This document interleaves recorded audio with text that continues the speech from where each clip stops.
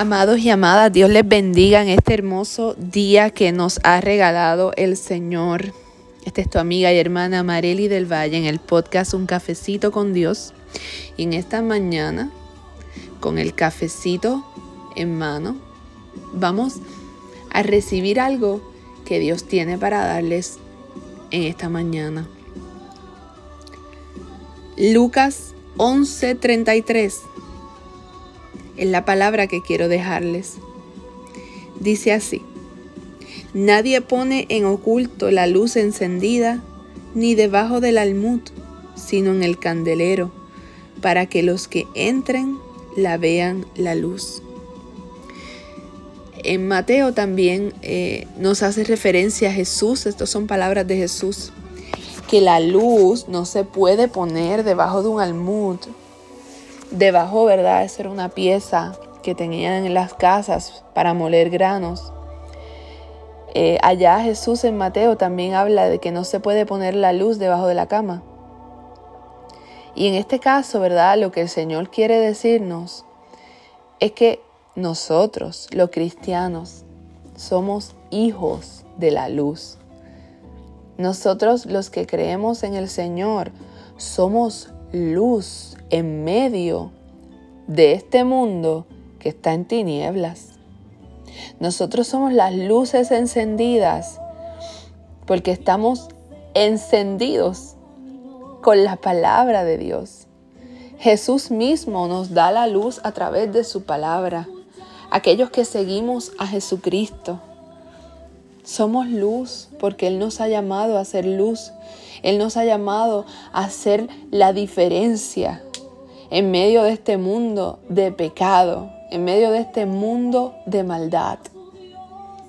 Nosotros no podemos ser cristianos ocultos. Cristianos del oculto, no. Usted no puede negar su fe. Si usted cree en el Señor, usted no puede negarlo.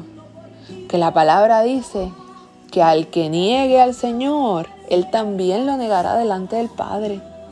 Usted no puede negar su fe. Su fe y su creencia y lo que usted ha creído, usted no lo puede negar y no lo puede ocultar. Nosotros tenemos que ser luz, y en otro texto habla de que somos sal. Somos la sal de la tierra, somos la luz de la tierra, somos llamados por el Señor a llevar esperanza a través de su palabra, a través de lo que Jesús hizo en nosotros, a través de lo que Jesús hizo en ti y en mí, a través de los testimonios que podemos compartir con otros, con aquellos que están inconversos, con aquellos que no conocen de Dios. A través de lo que nosotros podamos enseñarles, es que ellos pueden llegar al conocimiento de Dios.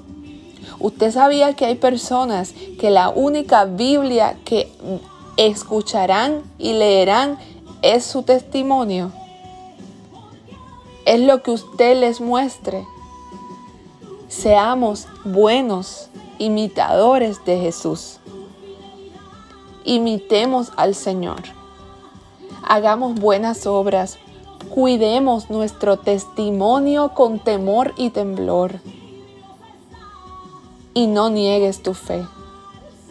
Y no escondas tu luz. Sé luz para otros. Allí en el trabajo donde hayan quizás personas que no sean creyentes, muéstrales el amor de Jesús. Muéstrales cómo Dios ha trabajado en tu vida. Da testimonio. Somos llamados y comisionados a llevar las buenas nuevas por donde quiera que vayamos. Esa es nuestra gran comisión. Que no se nos olvide. No pongas tu luz debajo de la cama, debajo del almud. Ponla alta en el candelero, para que los que están alrededor tuyo, puedan ver la luz de Jesús en ti. Que puedan escuchar a Jesús en ti. que puedan ver a Jesús en ti. Nunca olvides esto. Esto es lo más importante que el Señor nos ha llamado. Que Dios te bendiga en esta hermosa mañana, en este hermoso día.